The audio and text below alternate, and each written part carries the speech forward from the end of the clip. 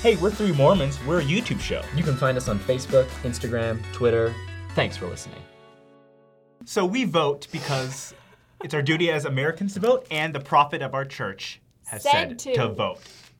So vote.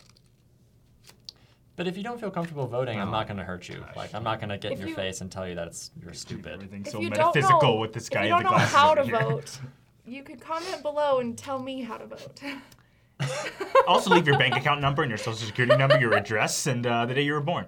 So the first presidency message about voting says that we have the privilege and responsibility to vote for office holders and help public policy. And participating in the political process will directly affect your community today and tomorrow. So before you even vote and put a name on the ballot, make sure you understand what that person's going to do and how that will affect your reality now and how it could affect future generations to come. Also, something important, go into candidates' websites and look at their policies. Even if it's a candidate you don't want to vote for, look at their policies and see if they might change your mind, because you need to go and look at things you're not supposed to agree with or that are on the opposite spectrum to understand what you want. Yeah, when I do that, I find out that I'm wrong all the time. Oh, yeah. Like, I look up, I'm like, oh my gosh, I kind of agree with what she just said, even though my general idea of her was poor. But now it's a little bit better because I actually looked up what she was saying. Yeah. I've never been wrong. I never thought... I've never been wrong. So earlier this year, a certain candidate advocated perhaps having a ban on Muslims entering the nation until we can get a stronger grasp on what's happening with terrorism abroad. And the church released a statement in regards to that idea. The Church of Jesus Christ of Latter-day Saints is neutral in regard to party politics and election campaigns. However, it is not neutral in relation to religious freedom. And then quoted the founder of the church, Joseph Smith, or the earthly founder, I should say, Joseph Smith. If it has been demonstrated that I have been willing to die for a Mormon, I am bold to declare before heaven that I am just as ready to die in defending the rights of a Presbyterian, a Baptist, or a good man of any denomination. The banning people from coming into our nation just because they worship a certain way technically goes directly against the 11th Article of Faith, which we believe. And it says, we claim the privilege of worshiping Almighty God according to the dictates of our own conscience and allow all men the same privilege. Let them worship how, where, or what they may. So if their conscience is directly opposite than yours, this does not give you the right to say, no, you are not American. I cannot allow you to enter this country. So I feel deep within my soul that that is just a value that needs to be emphasized, that, you know, Americans can be anyone. They can be anyone with a conscience. They can be anyone within religion. They can be anyone that wants to promote a good community. And those can be Muslims included. So Pew Research had atheists as the most disliked religion in the nation, and then followed by Muslims, and then after Latter-day Saints. So if persecution and targeting towards Muslims is okay, and we let that happen, we accept that, and let these hate crimes rise against them, guess who's next? We're next. We're the third disliked? We're the third disliked. Okay, that's messed up. We should be the most liked. We're like, you know what's funny?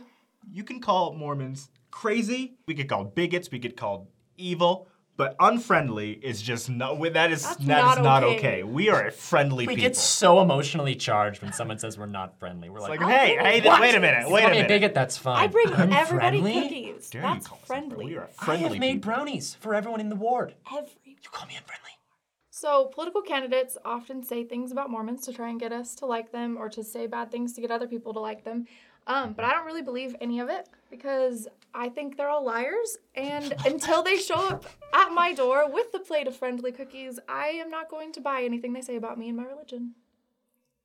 What if they're even nice things? Like, they say nice things? I don't believe them. I don't think that's how they really think. I'm pretty sure some public relations person What is wrong with you? wrote that for But them. what if, like... I don't think it's their real opinion. But what if they've never said my anything God. bad about Mormons? I don't think it's their real opinion. If you're running for office, somebody is picking out your shoes and your ties True. your outfits I agree and with that. how your hair looks. And they are some things you definitely say. picking out what things you say. I agree with you that we should research what they do. You know, we shouldn't Yeah. always just look at the sound bites that we hear coming out of news stations. We should really look at their actions, how they interact with people that don't agree with them, especially. Yes. But also, if we hold candidates to be infallible, that's also really, really silly. But also, people can change their minds. People can change their minds. So if we say, but he had a different idea 10 years ago, maybe he did. I like that. I want my candidates. When the majority of the nation, disagreed with gay marriage, that wasn't that long ago. That was maybe 10 years ago. Yeah. The majority of the country was still against it. The politicians were like, yeah, I don't like it. And then when the country started shifting, saying, I agree with gay marriage, politicians were like, yeah, all right, sure. Because they were called to represent the people. Yeah. Because they just want to lie about what they actually think. Okay, Oh my Shelly, but you gosh. change your opinion in life, too. I change my opinion all the time. So but politics- if you're so running there for you go. office, When new- but then like if that was their really like gay marriage, that's like a big thing that people feel really strongly about. And if you believe that and then you switch it, I don't know. I just don't believe anything politicians say ever. Majority I'm really of the country skeptical. switched, though. I've switched several times in my life. I think actually intelligence comes from someone who could admit that they were wrong. Yes. Yes. Probably. Yes. And so if you admit that you're wrong and say, look, I've come to a different conclusion now. Wow. That's great. Yeah. So Ian's right that when we're able to switch our viewpoints, we're actually gaining knowledge and intelligence, and it's showing that we are really intelligent. But we need to remember that God doesn't change. He's the same yesterday, today, and forever. And we need to make sure that our views in politics and what we're voting for are lining up and are based on the gospel of Jesus Christ, ultimately. Yes. Yes. Also, a candidate isn't always going to fit everything you believe. And you have to think, okay, what can I do right now in order to fulfill my civic duty? He may do some things that I don't agree with, but I agree with this, and so I'm going to go for it. Cast an educated vote. Yes. Yes. Don't be ignorant. And cast your vote with love in your heart and not hatred or disdain for others' people. You Yeah. know, get the love there. Because otherwise, we'll continue to be the third most hated religion in the world. In the country, not the In the world. country. How many options are there when you go to vote this year? I don't know. Is this a real ballot? Is this like real life? They tell you how to hold a pencil. Okay, you ready for this? Gosh, no. No. No, those are chopsticks. They tell you how to hold chopsticks. No, I'm just kidding. Are we that dumb of a country? Can There's you like- zoom in on this gosh. though? Like, look at Gotta that. be I don't know if you kidding can me. zoom in, but that shows you the correct way to hold a pencil. And I Oh know my that gosh. because I went to a charter school. If you do not know how to hold a pencil, don't vote. Actually, I do not. I'll teach if you. you can't hold a pencil, Go like this. good grief. Put it in here. There are 22 people we could vote for the President? president. I thought there were like 4 options. They're so not reading anyways, that. They're not watching this. don't just vote for somebody because I actually don't know how to hold a pencil. wait.